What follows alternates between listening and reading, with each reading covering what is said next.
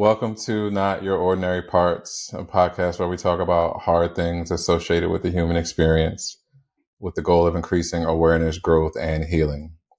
You may hear information from professionally licensed therapists, life coaches, healers, doctors, etc. This information is not medical advice or therapy and is not meant to replace actual therapy or instructions given by a doctor or a personal therapist.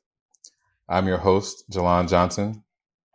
My guest today is Sarah Quigg. Sarah is a licensed trauma-informed therapist and the founder of Life and Balance Therapeutic Healing. Sarah is known to bring a special energy to therapy, and her style uses warmth, compassion, discernment, optimism, and collaboration. Sarah's role in therapy is very active. She challenges her clients, highlights where they are stuck, and encourages their transformation. Sarah pays close attention to patterns and listens to understand while blending the art and science of mental health therapy beautifully. Sarah helps her clients find their path forward because she truly believes individuals have the capacity to heal. So, Sarah, welcome to the show. Thank you so much for being my guest. Thank you. Thank you for having me. It's such an honor. I gave a brief description of who you are, but so that the audience can get to know you a little bit better, would you mind telling us a little bit about your background and how you got to who and where you are today? Yeah, absolutely. Having had my own major traumas earlier in life, I experienced going to therapy, and early into my therapy, I had an epiphany that I wanted to become a therapist at 7 years old. Fast forward, I graduated with all honors from Nova Southeastern University with a master's degree in counseling psychology. And I studied mental health, addiction, trauma, behavior analysis, and I followed that up with certifications, and I did continuing education with Johns Hopkins, where I studied depression and schizophrenia. And today I currently have and maintain a psychotherapy practice in St. Augustine, Florida, where I'm licensed as a mental health counselor, practitioner, and trauma therapist. And I hope to finish my doctorate in traumatology. And the special thing about where I practice is I practice in my old therapist's office. So I kind of took over and created it my own space. Wow, how cool is that? Yeah. That must feel almost like you were able to start there and now you're kind of taking over and providing a healing space as well. Man, that's got to feel good. Yeah, absolutely. It feels like a full circle. It's very empowering to be able to see the end. Because in the middle, I didn't see that. Nice. Well, not only that, recently you were nominated for Best in Florida in Mental Health and Therapy. So that has also got to be something that is such a huge honor. Yeah, absolutely. For me, that's a way to be able to see hope tangible and to be able to give back what was given to me. I love that. You've also had some really difficult times that you had to go through recently. So first and foremost, I want to say I'm terribly sorry for your loss. And thank you so much for finding a way to share your story through the pain. Thank you. Absolutely. I want to quote something that you wrote because it was so beautiful and vulnerable about your experience. And you shared it, which was, I thought, so profound and brave. You said, grief is an experience to be carried, to be witnessed. And when life-altering events enter our lives, it makes sense that everything changes. Some losses rearrange the world, and when we come face to face with the fragility of life through experiences of profound loss, burying a child has been one of the most heart-wrenching experiences as a parent I have gone through. Embracing grief as a sacred process has taught me to find ways to live with pain while still finding joy and meaning in life, ever so creating the capacity to carry the things in life that are really hard to hold. Would you mind kind of talking a little bit about what you experienced and what you had to go through and convey your feelings on it? Yeah, absolutely. As I sit here in this space, it's hard to bring words and even know where to start in the story. I guess I can start prior to the event. Having children is one of my most cherished and treasured dreams of my life. And I was 4 months pregnant and so excited. Around Christmas time, I had what we thought was COVID. And a few weeks later, I developed shingles. And I knew something was wrong at this point, yet the OBGYN dismissed and was too busy to see me. So fast forward 2 days before Valentine's Day this year, my miscarriage had started. I was rushed to the hospital as there was lots of blood. And in the ER, I learned that the baby had passed weeks prior. The doctor had given me an option of a DNC or to go home and naturally give birth so I could keep the baby. So I gave birth at home to a stillborn baby boy that we named Thomas John Quigg. He was the fifth, and there is a chance that there might have been a twin that had been disintegrated when I had given birth. A day later, I'm back in the ER now with a systemic uterine infection. I had an emergency DNC surgery and I stayed overnight with IV antibiotics. They discharged me the next morning, and by that night I was back in the ER with worse pain. My infection quickly escalated into septic shock, and I was given less than 24 hours to live. My doctor didn't think that I'd make it past the hour. For those of you who don't know what sepsis is, it's a life-threatening infection in the blood that affects the major organs, and it often results in death. So as my skin was turning yellow, I was beginning to have organ failure. The infectious disease doctor was explaining how sick I was and how serious the situation was. And at this time, I was having my second out-of-body experience where I felt I was being given a choice to choose life or death. And, I've never experienced anything like this before. And, to sound cliche, I felt I had been given a choice between going to my body or going to the light. Miraculously, after being given all types of antibiotics through IV, I began to show improvement. My scans all came back negative for organ damage. And, after the time spent into the hospital, the doctors, discharged me with a PICC line so that I, could come back for 3 weeks of IV antibiotics. The whole experience was horrific and it destroyed me emotionally. I was told it would be about a 6-month recovery to be near normal. And I laughed as I thought that had sounded ridiculous. I was wrong as I'm still not fully recovered. And, this is when the real grief had started. I was just coming out of shock, though that took months. We now had to bury our baby and face the facts of the situation. And I have a 5-year-old daughter who I had to show up for and process this with her as well as, be her mother. And I didn't want to be around anyone. I cried for months, in entirety. I was heartbroken and I had never endured this type of pain and loss. And now I'm trying to honor our son through being vulnerable today and helping others.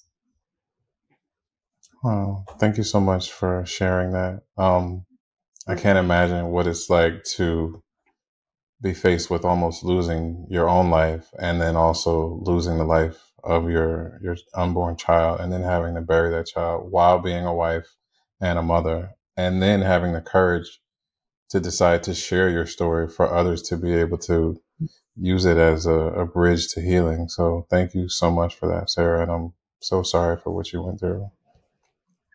Thank you so much. It's such an honor. I receive your words deeply.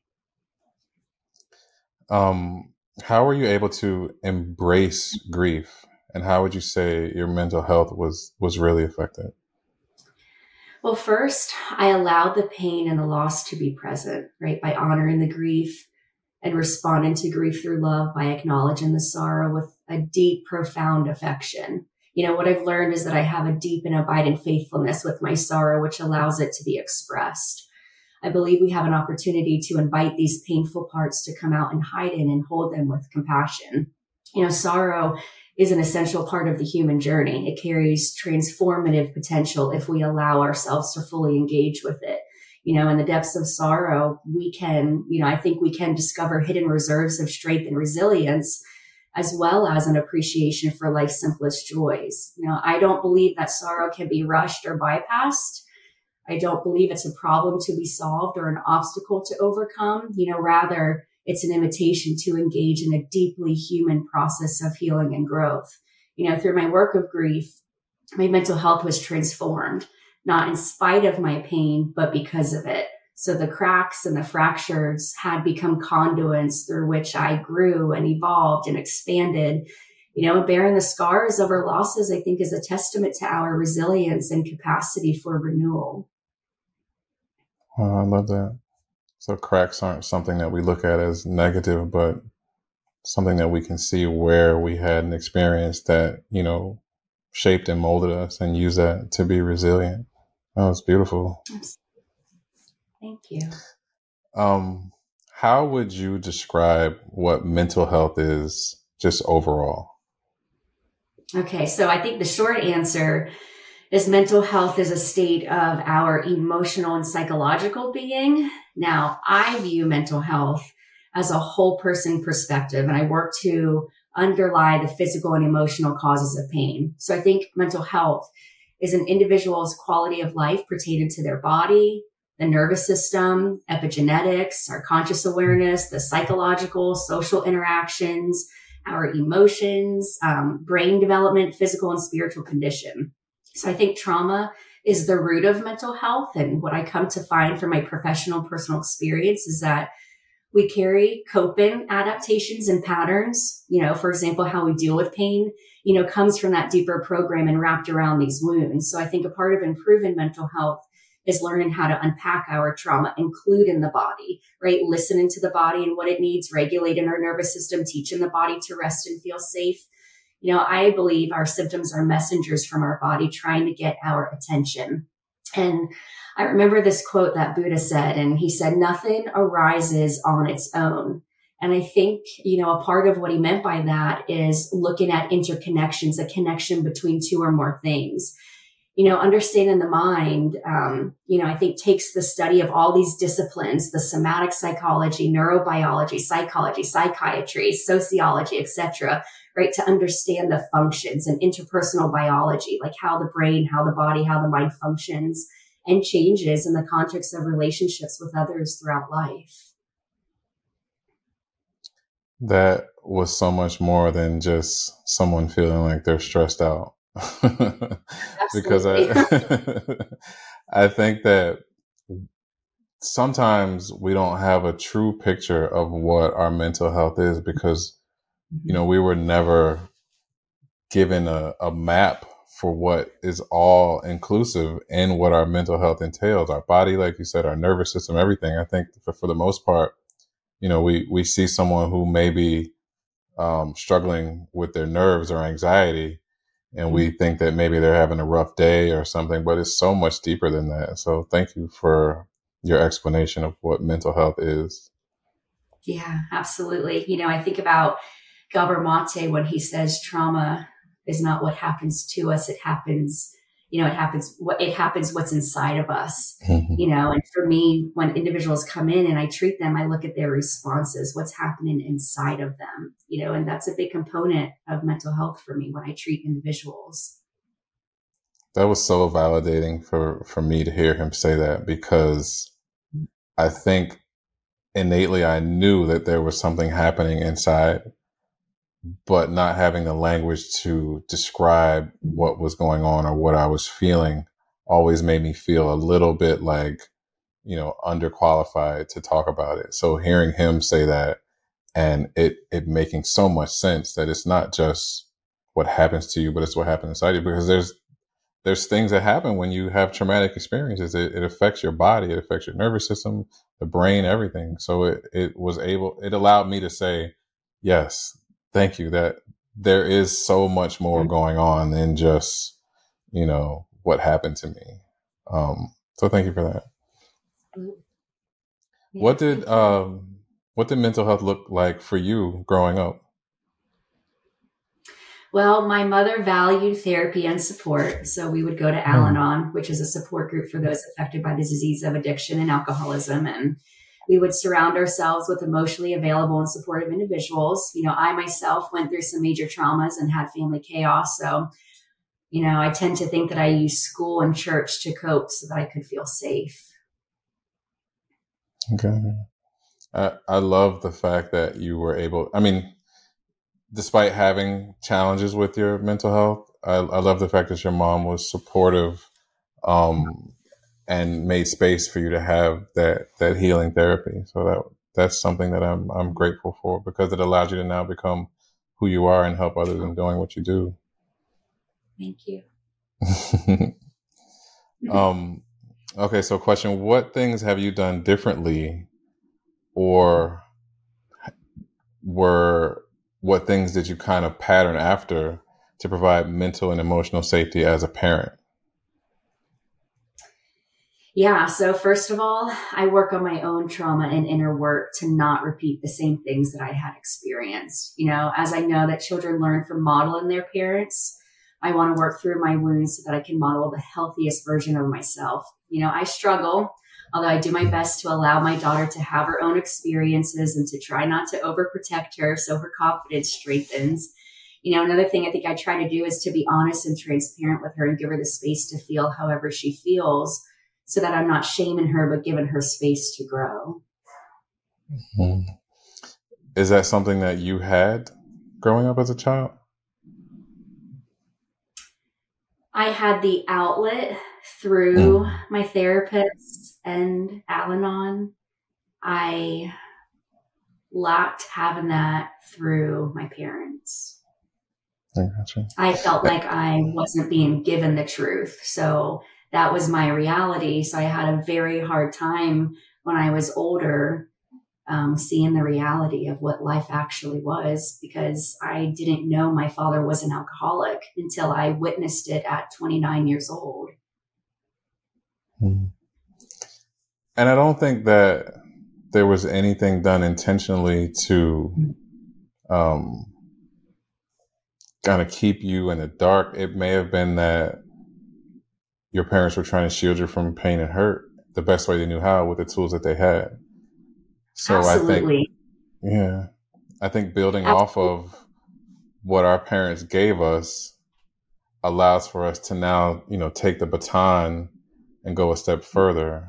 And I know for me and my experience with my son, like, there are always things that I notice lately since I'm allowing more space for him to have his own autonomy and not be so critical, because I growing up, everything, that I experienced was super hypercritical for me. So I learned that was a type of parenting style. And now when I see that, I say, I'm teaching him, or I was teaching him, shame and guilt and all these things. And it didn't allow for him to be his authentic self. And what I want most is for him to be authentic, to be healthy, to be able to talk to me about anything. I want him to have a safe experience as a child. And as his father, I want to model everything that I want him to be. And that's difficult for me because it wasn't modeled to me, and not because it was intentional. It was just, like I said, our parents were working with what they had and the tools that they had to the best of their ability. But I feel like it's our job now to, like I said, do more and provide more, because we have the space and the safety and the tools and the knowledge. Absolutely. And, when I hear you mention, messages, I think the biggest message I received, first I had felt shamed and believing that I wasn't capable of handling the truth. And that's kind of what I thought about when you were sharing that. So, as a parent now, let me rewind. When individuals come in, I ask them this prompt and I say, what is one thing what is one thing you needed the most and you were not given or not given enough of? And if I answer that question myself, I would say the space to not be okay. I grew up in a family system where my father, 100% was a disabled vet, and he had a broken back, and a lot of the attention, was on him. And I think why I have such a hard time today, I thought about this last night, is because when the attention gets on me, it feels so uncomfortable. But, what is growth asking of me in that moment? But I think it's, the origin work around, the system and the needs were focused on my father. And the one thing I take away from that, though, is I remember he never complained, not one time. He worked a program when I was little, and I feel like I was given, a good start of learning what support was and learning what mental health was and learning that we need community, that we can't do this alone. That's great. So I wanted to ask you, with everything that you experienced with mental health growing up, with your own journey in therapy, being a parent, being a wife, what is it like for you to be a therapist? It's hard. Sometimes it can be dark scary, on the other hand, it's so rewarding and humbling. I think it's such an honor to be let into, another's internal world, their emotional experience. And it's one that I do not take for granted. Mm.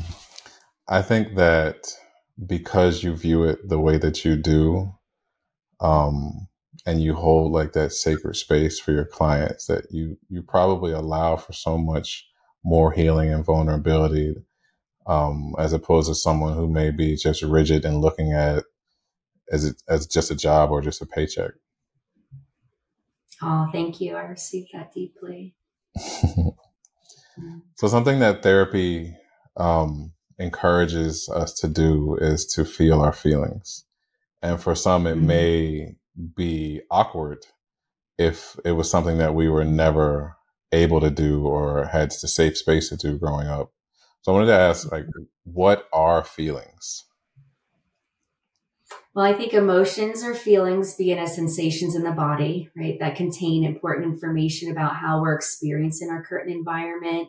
I think emotions live in our body and feelings are our conscious experience of those emotions. I think that emotions are our teachers and I think feelings are just information, right? I don't believe they're good or bad or have a hierarchy. I believe feelings inform us about our environment, how we're related to it and others. And I believe our emotions are telling us to come home to our bodies, to pay attention to ourselves. I don't believe feelings are something to be escaped from, but rather something stepped towards. And I like to acknowledge that there's wisdom somewhere in these feelings, yet to be found and expressed, and notice which part of me feels sad or which part of me feels shame. And I think many of us can feel stuck when we begin to identify ourselves as the emotion instead of noticing how a part of us feels. And I think remembering our true essence is what emotions invite us back to. Wow, that was so great. I feel that as someone who disconnected from my feelings early on in life, knowing and hearing you say what feelings really are, it gives so much more insight on how we can connect to our bodies and listen to what our bodies are telling us. Because I like to call feelings the language of the body. And if we can learn that language, now we can speak it fluently, and we can have this dialogue with our body when we feel a sensation or an emotion or feeling. Instead of getting nervous or shutting down, we can say, what is it that you're trying to say? What is it that you want to tell me? And that does so much more, I feel, for us to be able to process the message and then keep things moving.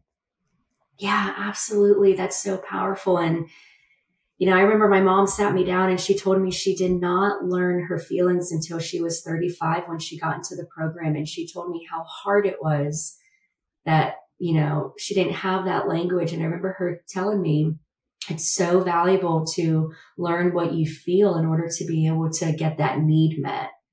And that's something I always remembered. Well, I feel like feelings are always felt. They're either unwelcome and ignored or accepted and processed. So I want to ask you, what effect can there be on the body in either a positive or a negative way by ignoring and or processing our feelings? So you've heard of stuffing your feelings, right? I believe this can be very harmful, not only emotionally, yet somatically. The body can retain the agitation, the negative, the overstimulated energy. And I believe it comes out in our habits. I think trauma can also show up 30 years later, 40 years later, whatever that might be. I believe this possibly can cause disease and more physical problems. And I think when we process our feelings, this returns the body and the nervous system to safety and healing, right? To a state of peace and calm in the moment, because I believe our bodies can take only so much of fight and flight until we shut down. I agree. You mentioned trauma a few times as well. And I know for me, I always associated trauma with big things. So how do you encourage your clients to have a better understanding of what trauma is? Well, when somebody comes in, I teach them what trauma is, right? The work that I do, I tend to be a guide and like a how to. So I asked them, have you ever held a secret? Have you ever held a secret that you felt pressure to hold? Most of the time they say yes. And I said, well, what must that have felt like for you? And they describe what's happening in their inner emotional experience. And I say, well, is it possible that holding a secret is trauma? And then I allow their experience and my experience and the education to be able to process and move them forward. And I go through all the little things, and then we get to the big things. And then I say, well, it makes sense that you must have disconnected from the part of you that felt really safe. And I kind of go in, and that's where the process work, begins. I love that. And that is such a great example of just feeling, number one, feeling your feelings and what those feelings can do to the body if they impacted you in a negative way. So I think that is a great starting point for someone to learn about trauma, asking them that question. Thank you. Okay, I want to quote one of your posts. You said, sorrow cannot be rushed or bypassed. It is not a problem to be solved or an obstacle to overcome. Rather, it is an invitation to engage in a deeply human process of healing and growth. So how can someone accept sorrow's invitation? Well, I think we either learn how to do it or we shut down. I like to practice being open to all of what life brings us.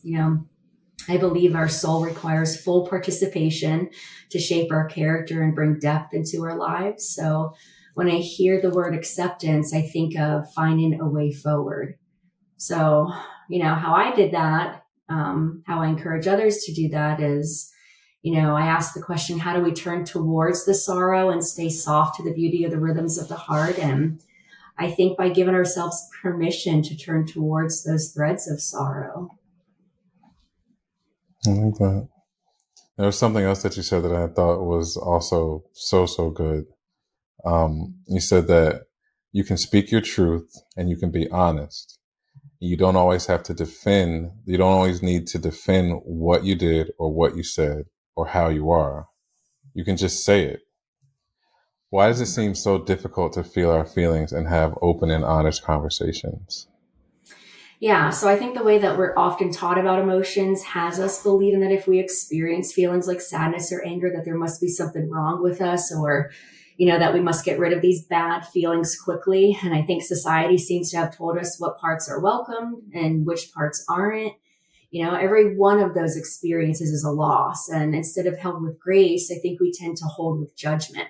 My patients often tell me that they feel there's something wrong with them. And I explain to them, there's nothing wrong with you, although their belief systems, may be skewed, and potentially something wrong with the circumstances and the traumas they have endured. So, therapy digs to the root so that we can invite these vulnerable parts back in. And, I think being vulnerable and showing these transparent feelings is an act of courage and quite the opposite of society's norm, and I think it can be confronting to have hard conversations because we fear the outcome and what it might mean for the relationship or for the conflict it may turn into, right? I think it's really vulnerable and valuable to think about our belief systems around conflict and what we associate with conflict, and also the origin story of having hard conversations. What did it look like in your family system? Did the adults have hard conversations with each other or with you? How did it turn out? Was there conflict? How did they navigate this space? How were the hard conversations with you? How did they treat you when they were having them? How did you feel when you were having hard conversations with a parent or caregiver? Just noticing some of those origin stories or the absence of, looking at our, what are the templates here? What did I notice? What's the information here?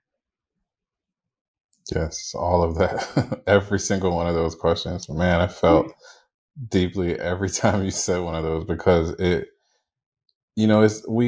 feel like growing up, we just avoided the hard things. And that is where the answers are, in those hard conversations and those questions that people don't want to answer, that they're avoiding. Yeah, absolutely. Mm-hmm. How have you been able to help your clients change their relationship with the effects of trauma on their lives and in their bodies? Yeah, so we do the work, right? We get honest and accountable for our actions. We break down our part and the parts that we don't have control over, which is most everything.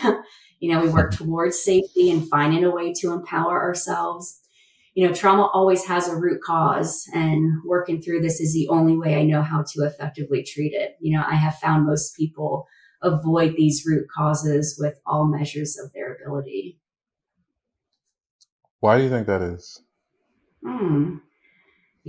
I think getting to know our inner world can feel so destabilizing and disorienting. And we've become so attached to a specific storyline, and change is scary. So if I had to move past that storyline, there's a fear of uncertainty. And when I think about anxiety, I think about, the root of anxiety being uncertainty and the opposite being trust. And I would have to learn how to trust myself, that I am fully capable of navigating what's on the other side. Wow. How can someone's nervous system be a part of their identity if they've learned not to trust without them even really knowing that that's a thing? Yeah. So I'll use my own experience. It wasn't until I started doing nervous system work that I learned about all of the ways I had shape shifted in order to source safety, security, validation, approval, what that might be. And as I was learning to understand the different parts of our nervous system, it was the way that I had sourced safety. So when I think of, the ventral vagal part of our nervous system being the most present and safe part of us, and, moving down when that doesn't work, the sympathetic part of us that is, the fight and flight, the part of me that tends to feel anxious or angry, the part of me where all the racing thoughts live. And, when that doesn't work, I, move down to, freeze, where I have to, but I can't do it. I'm kind of stuck in that space. And then when that doesn't work, shut down.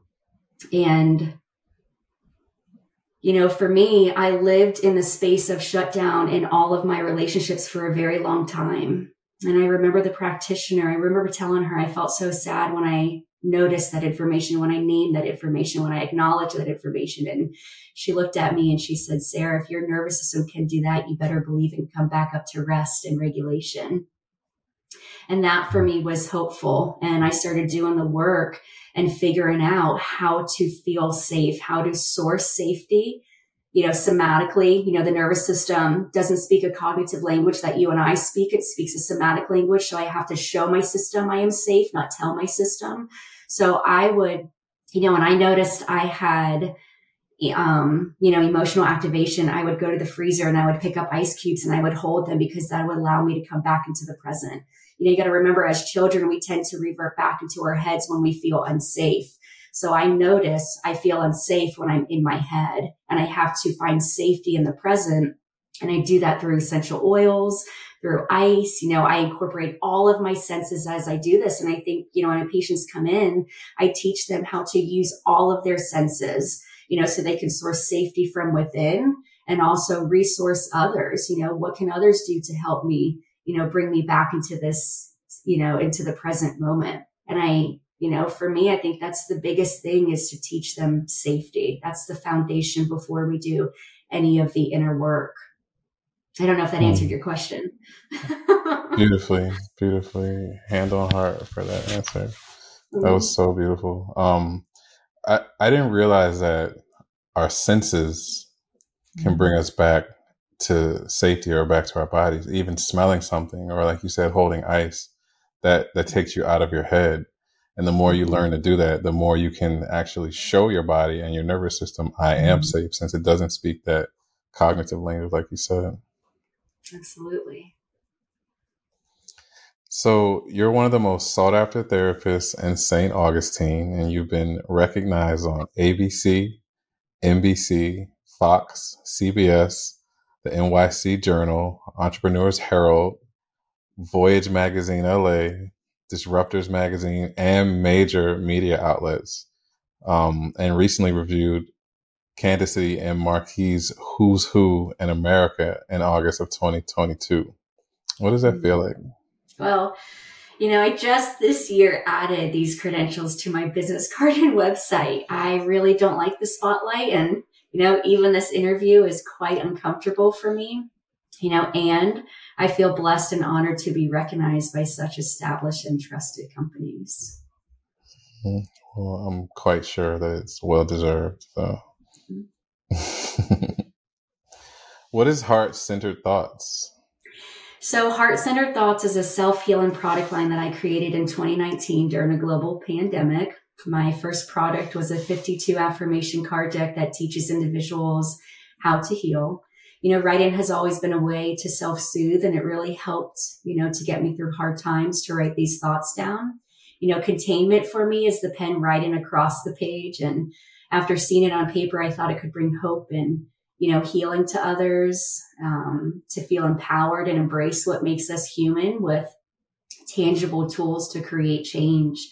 And that's how the product line was born. Like, as I was learning to transmute my pain into purpose, and now it's pivoting towards helping others heal through grief. And, I come out with multiple products a year, and we are now in 15 different countries.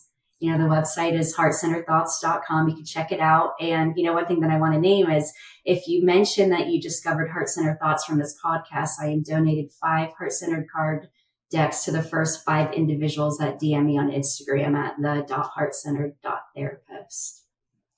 Thank you so much for that. It's such a beautiful, thoughtful expression. Thank you. Yeah, it's an honor. What can potential clients expect if they choose to work with you as a therapist? Well, the feedback that I get is I'm not like other therapists. I come prepared, and I'm willing to jump in the hole with you to help you work your way out of that. And saying that, I expect my patients to do the work. I can't help them, nor do I believe anyone can if they're not willing to put the effort in or be an active participant in their own healing. Therapy isn't a quick fix, and it's progress. Progress, I think, is all that is needed to move towards healing. And, I really empathize with my clientele that this is hard work, and, I bring my own experience into it. All right. So last question. If you could use your platform to encourage anyone who may be struggling with their big feelings or emotions, or even just feeling their feelings, what would you say? So this is a personal question. After I buried my baby, I did not want to go to therapy because I had a lot of shame, and I didn't want to accept what happened. So I could say that, the work that I've been doing since I have felt that way has saved my life. And I think that would be my answer. Wow. Thank you for that. Thank you so much. Thank you so much for this, for agreeing to do this with me. I know that you said that this was your first podcast and that you had turned down so many prior to this. So I feel honored that you said yes to me. It is an honor and a joy to be able to share this space with you and to have the interactions that we've had leading up to this, and just being able to prepare and go over these things with you. It's been so great. Oh, thank you. The feeling is mutual. This is such an honor to be in this space and to do this work. And I'm just so grateful. I am also super grateful. And I know that I said that, but I want to reiterate the fact that having the opportunity to allow for you to share your story with what you just went through is such a gift for me, because I don't know that I would have been able to do the same. And for me to give you a platform to share your story for anybody that may be feeling the same feelings, has had the same experience, I love that I have the privilege to do that and the opportunity. Yeah, absolutely. I think the biggest thing for me is what I've learned through doing this, having this experience with you, is we're not alone, right? We're not alone. And that's So such a very gift true. for me. I hope that's a gift for other people to know they're not alone. It's for sure a gift for me. And I hope that anybody that listens to this feels the same way. Where can people find you online and on social media? Yeah, so you can find me on Instagram at the.heartcentered.therapist. My Facebook is my name, Sarah Elizabeth Quigg. My private practice is Sarah Quigg, LMHC.com, and Heart Centered Thoughts is heartcenteredthoughts.com. Perfect. Well, again, Sarah, I want to say thank you so much for allowing me to have the opportunity to do this with you and share space with you. I'm so grateful for the work that you've done, the vulnerability that you show, for who you are, for what you do, and for how you do it. So thank you so much. Thank you.